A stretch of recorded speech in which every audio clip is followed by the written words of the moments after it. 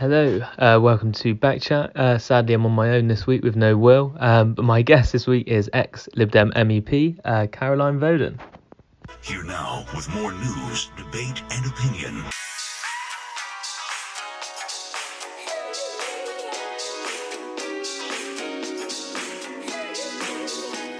To get straight into it, you're a bureau chief at Reuters, where you cover the Balkans War. During this time, you interviewed the president of Croatia and the leader of the independence movement. I mean, how was that? Yes, Franjo Tudjman. He was not a very nice man. And he didn't enjoy being interviewed by a Reuters journalist either, because he very much had his own version of the truth, and it didn't really match my version of the truth. So I went to the presidential palace to interview him, and it had been something we'd been trying to do for a long time. And eventually he caved in and said, okay, he would be interviewed by us. I can't remember now what the actual event was or what the topic was, but so this was post-war. This was when Croatia was trying to get back on its feet, and off I went to the presidential palace with a TV cameraman and a translator. Obviously I did speak Croatian, but not well enough to interview the president. And so we did the interview, and then we released a story, and that evening on the national news, my photo was on the screen with the words enemy of the state underneath, and he branded me Državni neprijatelj, which is just about the only Croatian I remember now, which means enemy of the state, Caroline Voden, Caroline Doughty then, because I had reported the truth, and he didn't really like it. Wow. So we weren't friends. Yeah, evidently, yeah. Do you recognise similarities between his sort of nationalist rhetoric and the debate around Brexit? Because when I hear enemy of the state, I immediately think of the tabloid press going after the judges last year or the year before, and calling them the enemy of the people, so Gina Miller, etc. Yeah, so worryingly, I think there really are some similarities, and I do see similarities. I think I have to sort of qualify that by saying that obviously we have never been, well, there was a civil war, wasn't there? But that was, I don't know how many hundreds of years ago. But it's been a long time since we've been at war in Britain. And obviously in the former Yugoslavia, there's a lot of history there between the Serbs and the Croats and the Bosnians. And, you don't have to go that far back in history to see that when they were sort of fighting each other before. So we are in a different situation here. But I think one of the worrying similarities is the media. And one of the things that happened in the Balkans in the 90s was that the media kind of stoked the tensions. There were always underlying tensions between the different national groups there. And the media sort of stoked those tensions slowly but surely over a period of years, until eventually it just became a sort of cinder pot, whatever the expression is, and it caught fire. And I think here, I think we really need to sort of pay attention to the fact that we really don't have a free and fair press here. We have privately owned media with heavily entrenched political opinions, and that tabloid media has spent 40 years building up the anti-EU rhetoric, and the Telegraph, Johnson himself writing those columns from Brussels. I mean, they were literally made up. The number of myths and lies that have been in our papers over decades is astonishing when you dig into it and find out how much rubbish was written about the EU, and that has been really, really dangerous. And I think we do need to pay far more attention to that. And all you need to do is look at Liverpool, who have not really bought the Sun for 25 years, since Hillsborough, and they voted at 58% for Remain in 2016. Now, I would say that there's probably a correlation there, and I think I don't know how we change it, because these newspapers are privately owned by individuals. You can't take them off them, but I think I would like to see a much more robust national broadcaster that doesn't sort of bend to the agenda as much. And I don't think there will be civil war here. I don't think we'll rise up against each other and be killing our neighbours and setting fire to their houses and doing the awful things that happened in the Balkans. But I think the tendencies are there to stoke that nationalism. Yeah, I think you are right, which is a little bit, I would say, alarming. I think it's very worrying. Yeah. I think what we need is a much bigger national conversation about sort of mutual respect rather than division. You know, I think there's too much them and us in the rhetoric that we hear, you know, from the government, from the media. There isn't enough conversation around sort of trying to all pull together. I think it's been as hard for Remainers as it has been for Leavers, and somehow or other we have to. I mean, I you know, I did think at the beginning of coronavirus that actually all of a sudden it didn't matter if you were a Leaver or Remainer, which did feel quite astonishing after the last 4 years that we, and especially as we literally just come out of Europe, and suddenly we were all in something together, and it did feel like it was going to be a bit different. But I feel that, you know, now we're reaching the end of the transition period, suddenly that's all rearing up again, you know, the Leaver and Remainer thing, and that's going to be mixed with another, you know, with possibly a winter lockdown because of coronavirus, and it's a right old mess really, isn't it? And I don't see that our Prime Minister is, I don't feel he's coming out with the right messages to unite the country. I think he's just causing more division and more resentment and more anger and more frustration. So I don't really see it improving in the short run. Your pathway into becoming an MEP. Yeah. I mean, I find that very, I'd like to know how that happened. I mean, you were an international journalist. We covered across Amsterdam, Zagreb, Bosnia, Belgrade, ex-bureau chief at Reuters. You then, or maybe not straight after, but you ran a craft brand in Devon, part of the team that established Just Giving. And then you worked for Resettlement Charity, if I'm correct. And then following that, you kind of entered politics, parliamentary candidate in 2017, and then an MEP in 2019. I mean, how does that happen? What changed? Okay, so in a nutshell, I was a journalist for 10 years and travelled around a lot and had a fantastic time. And then I had children, and it wasn't really compatible, so I left. And I moved to Devon, and so I had been sort of writing and editing in various forms and guises for a very long time. And then I got a bit fed up with that, and I just was tired of being at home in front of a computer, you know, and wanted to sort of be around people. So I opened a business in my small town where I live, and I've always been really interested in making things and been quite creative. So the idea of the business was there's a place in Bath which is very similar actually, and I can't remember the name of it now, but we did workshops and we had a shop, so we taught people to do all sorts of things, you know, knitting and crochet and making lampshades and quilting and dressmaking and pattern cutting, and to quite a high standard. I had lots of sort of very experienced professionals who came in and did lots of classes, but basically what we ended up with after 5 years was a place where women, it was mainly women, would come and sit around the table and make things and talk. And the conversations were often very, very political. And we ran the shop during the period over the EU referendum. So in the run up to the referendum, and then the day of the referendum itself, and then the business was open for about another 9 or 10 months after that. So it became quite political during that period, and I live in a very Remain bubble in a very Leave area. So I just got quite fired up by it all, and, you know, was very invested, and obviously absolutely gutted when the referendum happened. So I stayed up all night that night, and the morning after I thought, I've got to do something about this. And, you know, it was not good enough to just complain and moan and shout at the television. You know, it's time I got involved.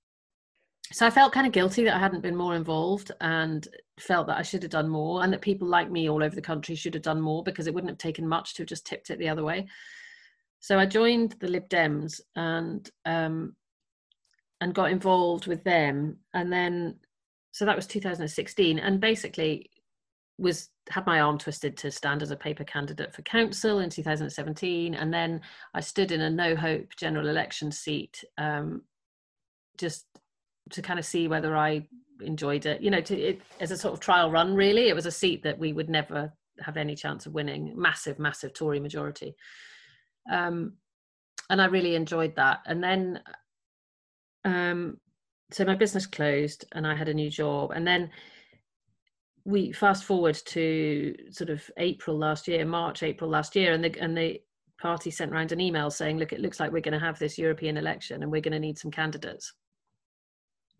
And I looked at it and I thought, you know, I'd never really thought about being an MEP before. And I realized that I had a lot of skills that I could offer to the job. You know, I speak several languages and I've spent a lot of time in Europe, and I sort of understand the issues and felt very, very passionately about it. So I thought, well, I'll put my hat in the ring and see what happens. And never ever expected to come out top of the selection list. And then suddenly, you know, when I was number one on the list, that was when my husband and I actually Googled to see how you would commute from Totnes to Strasbourg, which I have to say is not a very well trodden path. And yeah, that was quite funny. And then it suddenly became a bit real, and we thought, oh, this might actually happen. And 6 weeks later, it did. And it was just the most amazing whirlwind. It was the most incredible thing. And, you know, I wouldn't have missed it for the world. It was such a huge privilege to do. And it was fun and exciting and totally overwhelming. You know, I knew nothing. I ran for that election without even really knowing what an MEP did.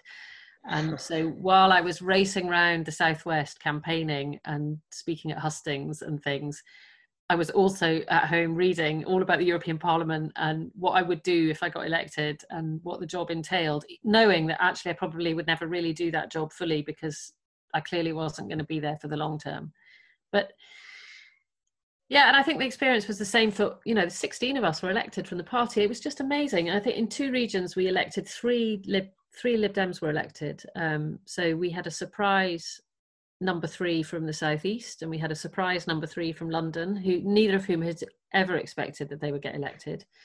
And then Martin from Cheltenham, we knew there was a possibility we would get 2 here, but on election night it was quite close, and it was just so brilliant when he got elected as well. And it was really, really nice for me to be able to go with somebody who had a lot more experience than me. He'd been an MP for 10 years, and we got on really well. And of course, geographically, it really helped that he was at the top end of the constituency and I'm at the bottom. So it helped us kind of cover the bases a bit more. And yeah, it was just such an amazing experience. We had a blast, and we were a really good team. I mean, we were quite an eclectic bunch of people, but we got on really well. And we had, I think, four or five in the team had been MEPs before. I mean, obviously Catherine had been there all the way through, but we also had Phil and Chris and Bill, so 3 more who'd been MEPs before. So there was quite a lot of advice, you know, quite a lot of experience on the team, and then lots of us newbies.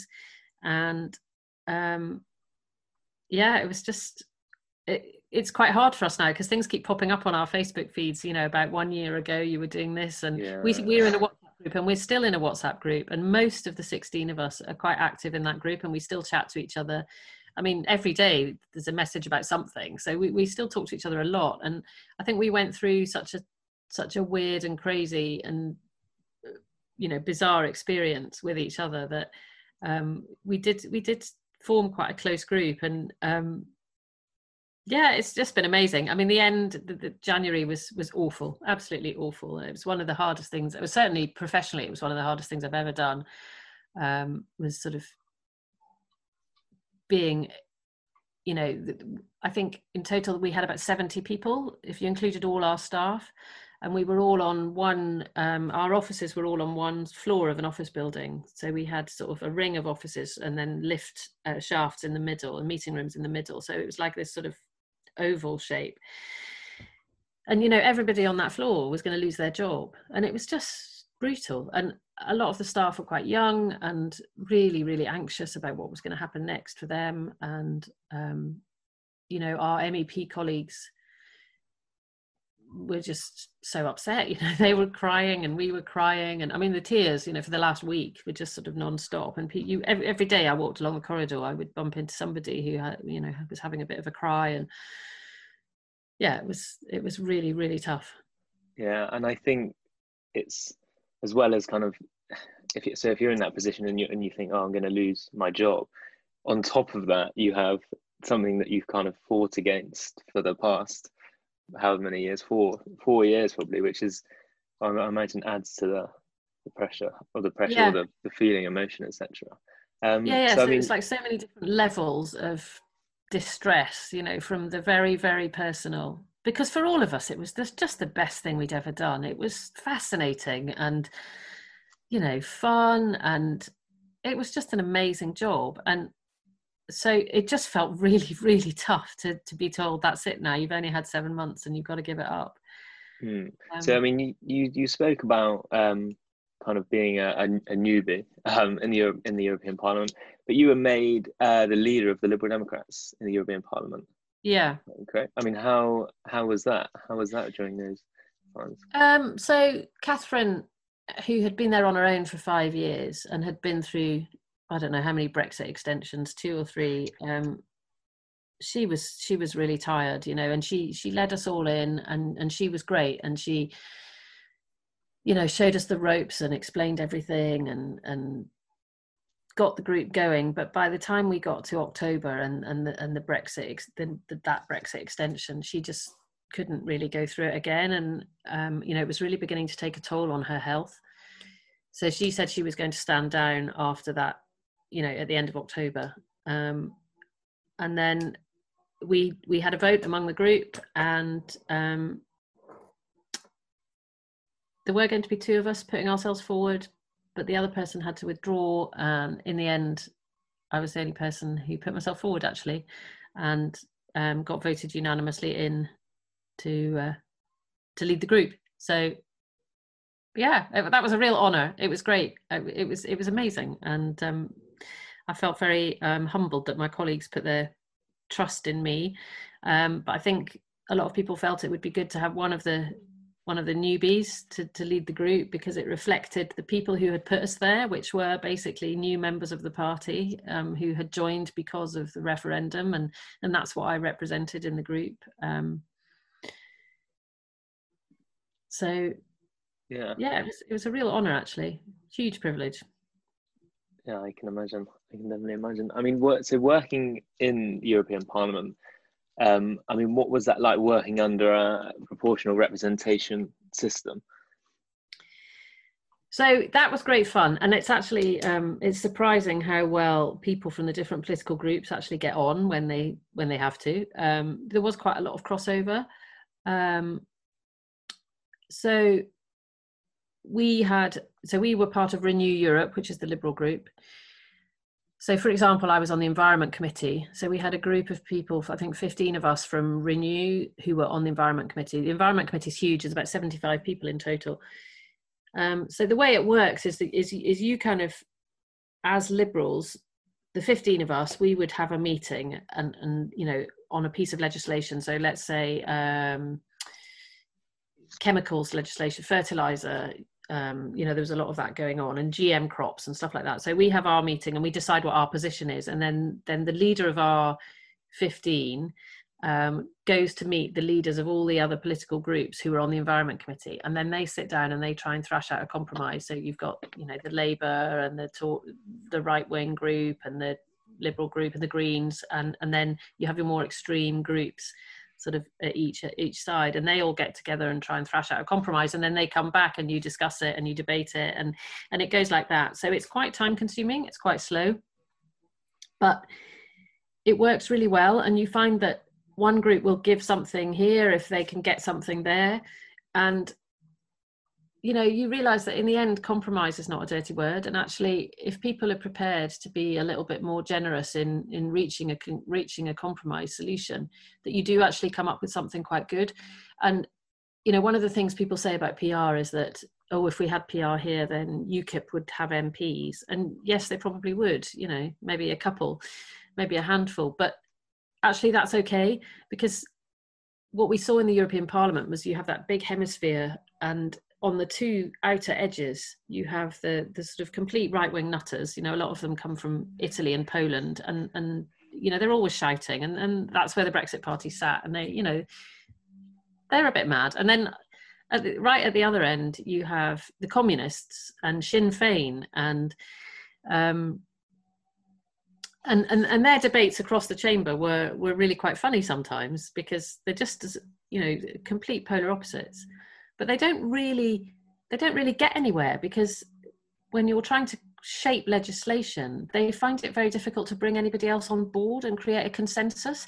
So the whole art in the European Parliament is building a consensus for your policy. So if you come up with something that you want to push through, you have to get people on board to support you. And that means talking cross-party, cross-national divide, cross-groups, and you find the people who you can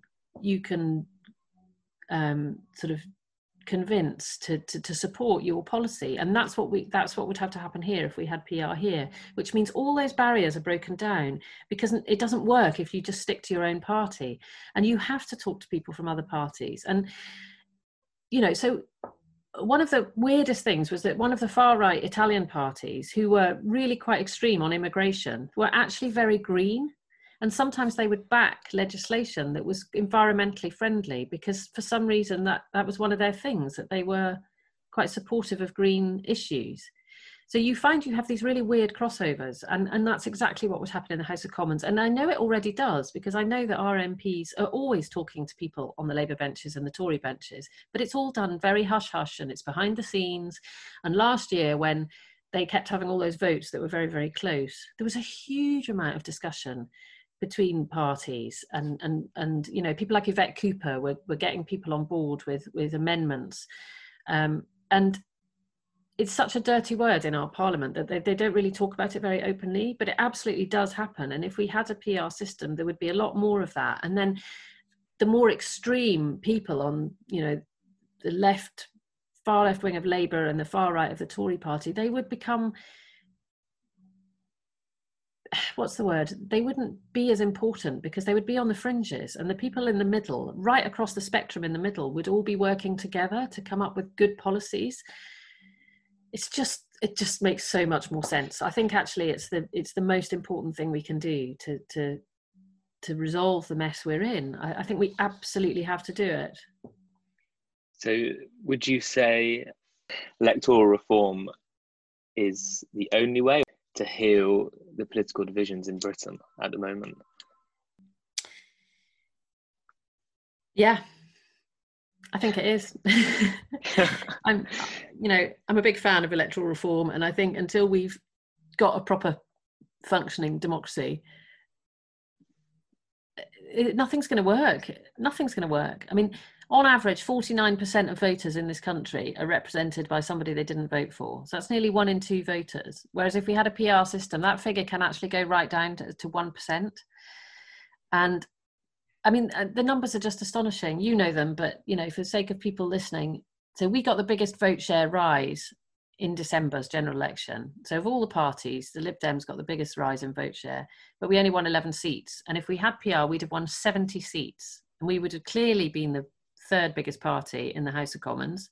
We'd probably have had the balance of power, or perhaps us with maybe the SNP. But the Greens would have had 12 MPs instead of 1. And more importantly, even than that, the SNP would only have had 28 rather than 48, because they are really disproportionately represented. And all those figures, represent a much more realistic share of our vote. And Boris obviously wouldn't have had a majority, so that would have been made quite a major difference. But I think it's just time that we had a parliament that represented the way people vote. It's if you have 3 parties standing in a first past the post system, then an MP can effectively be elected with 34% of the vote. I mean, and if you have 4 parties standing, an MP could be elected with 25 point something % of the vote. It's just not, it's not right. It's not democratic. And I think people feel really disenfranchised. When you're in a seat where you've had a Labour MP for 100 years or 150 years, what's the point? What's the point of voting if you don't want a Labour MP? Because you know that you're just never going to be able to change it because of these entrenched safe seats. And the other thing that's happening is the boundary revision that the Tories are doing. That's going to help them as well, because they're going to shift boundaries just a little bit, which is going to make a huge, it's really quite nerdy, but there's some amazing graphics online about how boundary changes can affect the vote share. So I think we really need to be aware of our democracy. And the funny thing is, people keep talking about rejoining the European Union, So one of the absolute basic things about being a member of the European Union is you have to have democratic institutions that reach the European Union benchmark. And actually, I don't think ours do. So, we may not be able to even consider rejoining the EU until we've sorted out our democracy. We don't have a fully elected second chamber because we have all the bishops in there and, the hereditary peers. And we don't have a democratically elected lower chamber. So we don't actually meet the EU rules. So it seems proportional representation is in a much better place than it was, say, 10 years ago. I mean, Lisa Nandy was obviously supported it in the Labour leadership election. Keir Starmer, I believe. He's friendly towards it. Yeah, I think, friendly is the correct word. And both of them collectively achieved 75% of the vote in their leadership contest. There's just been recently a Labour campaign for PR I saw. I can't remember what it's called, but yeah, I think it's Labour for a New Democracy or something, isn't it? Yeah, they've just launched it. Yeah. So I mean, how is this change kind of pushed through? I mean, you wrote.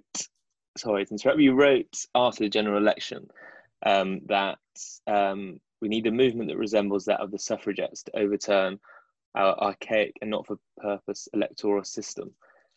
I mean, what do you mean by this? / how do we force this change? Well, I think there are several prongs, as with any good campaign. So I'm working with Make Votes Matter, who are a cross-party, non-party political campaigning group. And they have sort of lots of different prongs to their campaign, one of which is to just raise the profile amongst the public so people begin to understand what our electoral system is and what it should be. And at the moment, we're talking about lots of ways of visually representing that so people can really get a clear idea of what we have and what we could have. But also the Labour Party is absolutely key. So the Greens, the SNP, Lib Dems are all on board. The SNP is really interesting because they are completely on board with it, even though they would lose a lot of their seats in Westminster, because they still accept that it's a really unfair system. And I think that's, that speaks volumes that there is a party who would have half as many MPs who say, actually, we need to do this for the health of our democracy. The Labour Party, 75% of Labour Party members support PR, but the Labour Party as a whole does not. And that is because the Labour Party occasionally benefits from first past the post.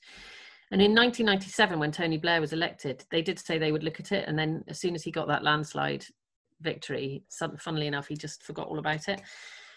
So what Make Votes Matter is doing is working on individual constituency Labour parties to get them to pass a motion to say they back PR, and hopefully there will be a groundswell of constituency Labour parties. Eventually there'll be enough of them that will put enough pressure on the party as a whole. They have to change their constitution at a Labour conference, and of course there wasn't really a Labour conference this year. So the sort of general idea amongst the PR community is that if we can get Labour to commit to changing the voting system, then we all go into the election in 2024 with a manifesto that says, if we're elected, we will support the introduction of PR. Now, if you get all the other parties on board with that, and they win the majority, between them win it more than half the seats in the House of Commons, then you could potentially have a bill passed in the House of Commons without having to go to the country in a referendum. And I think that's the crucial thing. We really don't want another referendum. Referendums are not a good idea. So it has to be a very clear manifesto pledge saying, look, if you elect us, this is what we're going to do. And we have to get Labour on board with that. So there is a way to make it happen, but not without Labour. So it could take a little while, yeah. Hopefully the next election, potentially longer. I think the key is that we just have to keep banging away at Labour, that if they want true equality, they have to do this, because we can't have equality until we have this. And they are the party that keeps talking about, for the many, not the few. And electoral representation should be for the many, not the few. And at the moment it is just for the few. Right, so moving on, last couple of questions really. I mean, it feels a little bit, it has done since December, like the Lib Dems are a bit of a joke at the moment. I mean, even during the election, they were a bit of a vehicle for protest votes. I mean, where does the party go from here? What does the future hold? Well, million dollar question. I actually think the future looks quite bright for the Lib Dems. I think we have a government that is characterised by complete chaos and incompetence, lurching from just reacting to things all the time. There's no clear plan, there's no foresight, they don't see. The whole coronavirus thing has been such a mess that I think that, coupled with a very difficult Brexit, are going to cause a lot of very moderate, sensible thinking Tories to reconsider their allegiance to the party. I think we all know that in December, our vote as Lib Dems was definitely affected by the fact that Jeremy Corbyn was leading the Labour Party, and people did not want to put Jeremy Corbyn in number 10. And however Labour spin that, I think that's absolutely a fact. It certainly is around here. The doors I knocked on, nobody wanted to risk it.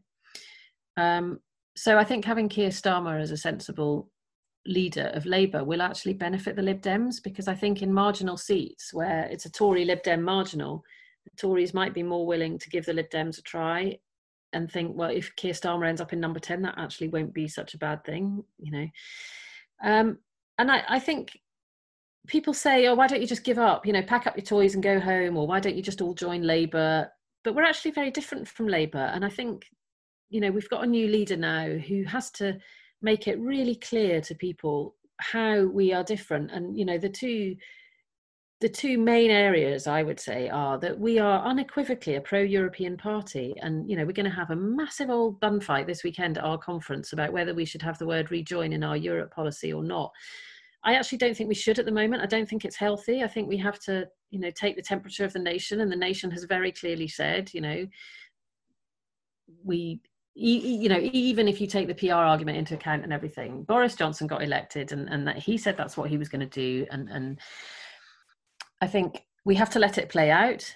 And at some point in the future, when, our job is to convince the public that we are better off in Europe, and that's going to take a while, and we have to get the public on board with that message before we start saying, right, you're all on board with that, shall we go and rejoin now? And people will say, yes, let's try and rejoin. So I think European, and we very clearly say in our Europe motion for conference that we believe our home is in the European Union, and we want to work with our neighbours. And Labour are not saying that. Labour are still absolutely sitting on the fence, and Labour don't, even Keir Starmer doesn't seem to want to come out and say, yes, we believe this is the right thing for us. So that is one really clear difference. And people, the sort of ardent Remainers are saying, oh, I don't have a political home anymore because the Lib Dems have dropped their commitment to rejoin. It's just absolute nonsense. We are the most clearly pro-European party, and we will always fight for European values. And they should blooming well stay with us and help us fight for it. And the other thing is that we are unequivocally pro PR, which, as I say, for me personally is really important. And then, there's all the other things about liberty and openness and, pro immigration and investing in the green recovery and all those things. But, lots of other parties have those strands. But I think that combination of being pro PR and pro European makes us very different to what Labour is offering. And we have a place. We cannot have a political system with just two parties. That's archaic. If you look at all the sort of highly functioning, well-developed European countries, they have a rainbow coalition. They have lots and lots and lots of little parties who all represent different nuanced versions of similar things. And we absolutely have to have that in our system. And I think if we had PR, the chances are quite strong that the Tory party and the Labour Party, they might even fracture. They are grand coalitions, aren't they, really? They span a whole spectrum of views. So I think, I don't think we're a joke. I think we're in a really difficult position. We don't get the media coverage we need. We don't get the airtime. And why should we? Because we've only got 11 MPs. So I think it starts from the ground up. We work really, really hard locally. We do brilliant work on councils, and we have to make sure that we elect really good, strong, committed, enthusiastic councillors who will then go out and help spread the message when it comes around every 4 years to general elections as well. But, it starts on the ground. It starts with getting to know your community and being embedded in your community and doing really good things for your community and being known for that. And then, that just builds the strength of the party all the way up. So, yeah, there's a lot of work to do. Could be a tough few years. Thanks for joining us for this week's episode. I don't know about you, but it seems like Caroline isn't quite yet done with politics. And just a reminder, this was recorded a couple of weeks ago, so a couple of things that were mentioned might be out of date. And just to join us in a couple of weeks when we have a ex-Brexit Party MEP. See you then. Here now with more news, debate, and opinion.